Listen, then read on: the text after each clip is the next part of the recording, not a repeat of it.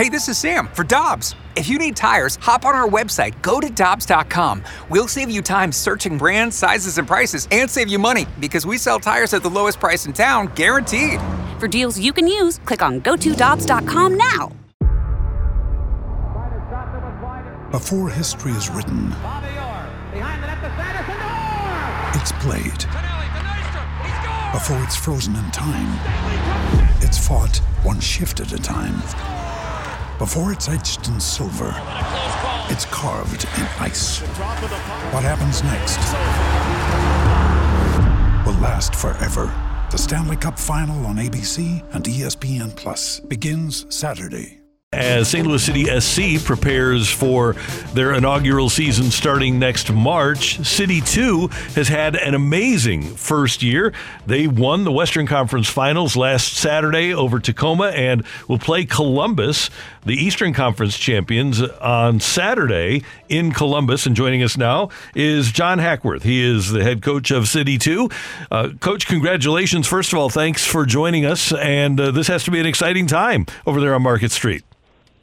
Yeah, we're pretty excited. Thanks for having me on. Hey, Coach, when you start a season off and you start putting together your goals, how high on the list is winning the conference, and are there other goals that you want to attain prior to that? No, we put this team together from absolute scratch last year. You know, this is our first professional team in our club. So really what we wanted to try to do is to establish an environment, a culture, and a process for everything we do so that going into 2023, we would have a lot of things ironed out as we went into the MLS. And one of the things that Lutz has talked about is, as you mentioned, a culture and a philosophy, so that when a player on City 2 ascends to the MLS team, he's ready to go. How much of that culture, how much of that style have you been able to integrate this year? I mean, I think that's exactly why Lutz hired me. You know, it was my job to implement that style. And that, again, is it's simple, but it's the pathway that'll get players from one level to the next. And if it's consistent in terms of principles and philosophy and they understand it, it just makes that entire thing so much smoother for them. And I would guess when we talk about culture that you have developed a group of young players that now expect to win. That's part of having a great culture, isn't it? I don't know how you develop players without winning. I mean, winning, you have to learn how to win. And there's a lot of things that go into that, obviously. Carrie, you know that better than anybody. But you can't get to a place of being successful unless you do all the little things in the process leading up to competition. So that's what we've really just tried to instill and make sure everybody understands. Hey, Coach, I'm a coach myself, but when I talk to other coaches, most of us agree that it is harder now to get young men or young women to focus on the task at hand with so many other things going on around them. Have you found that to be true as well, or is it easier for you just based on the guys you have? No, but I mean, I think that's the key. Like, who do you have? And we were really intentional about who we selected. And we just, look, sometimes you get lucky, right? And we brought in a group of players, some veterans that were incredible leaders, and some young guys who we felt had character and the kind of profile to fit our system. And, you know, early on in preseason, you could tell that this group was pretty special. They were meshing together. They were, you know, united in how they worked. You know, they were super competitive in training. I mean, our training sessions were ridiculously competitive early days. And then as a coach, you just sit back and be like, okay, this might be some fun. John Hackworth, he is the head coach of City 2. They're on their way to Columbus for the championship game on Sunday, the championship match on Sunday. Tell us about preparations this week for Columbus. Yeah, it doesn't change for us. I mean, we want to make sure that we approach it just like any game. You know, I always feel like when you get to this stage in the season and the playoffs, especially when you're playing in a final, you know, everybody gets a little more nervous. And so if you approach it like, hey, it's just another game versus, hey, this is a huge moment for all of us, it just kind of keeps things in perspective. And I think you get better concentration from everybody, not just the players, the staff, everybody that's now you get a lot more attention in these moments. And so if you can just stick to what you do, I think that's a better recipe for it. As a coach, how do you prepare for it? I know it's one thing to tell the players that, but how do you prepare your preparation going into it and the mindset of knowing what this game means in this moment?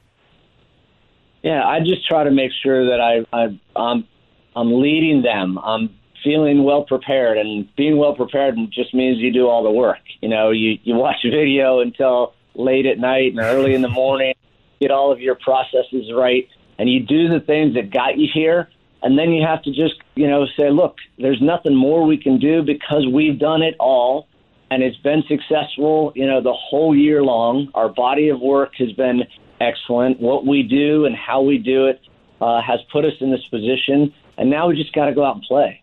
Hey, John, on his app, Kerry Davis has a little counter for how many hours of tape he watches.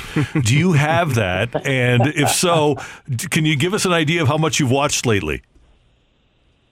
Oh, man, I don't have a counter, Kerry. I might need to steal that from you. My wife would love that, because if she could restrict how much film I watched, she would be a happy woman. Really? But I don't even know if I could count it. The interesting thing is, we haven't played Columbus all year.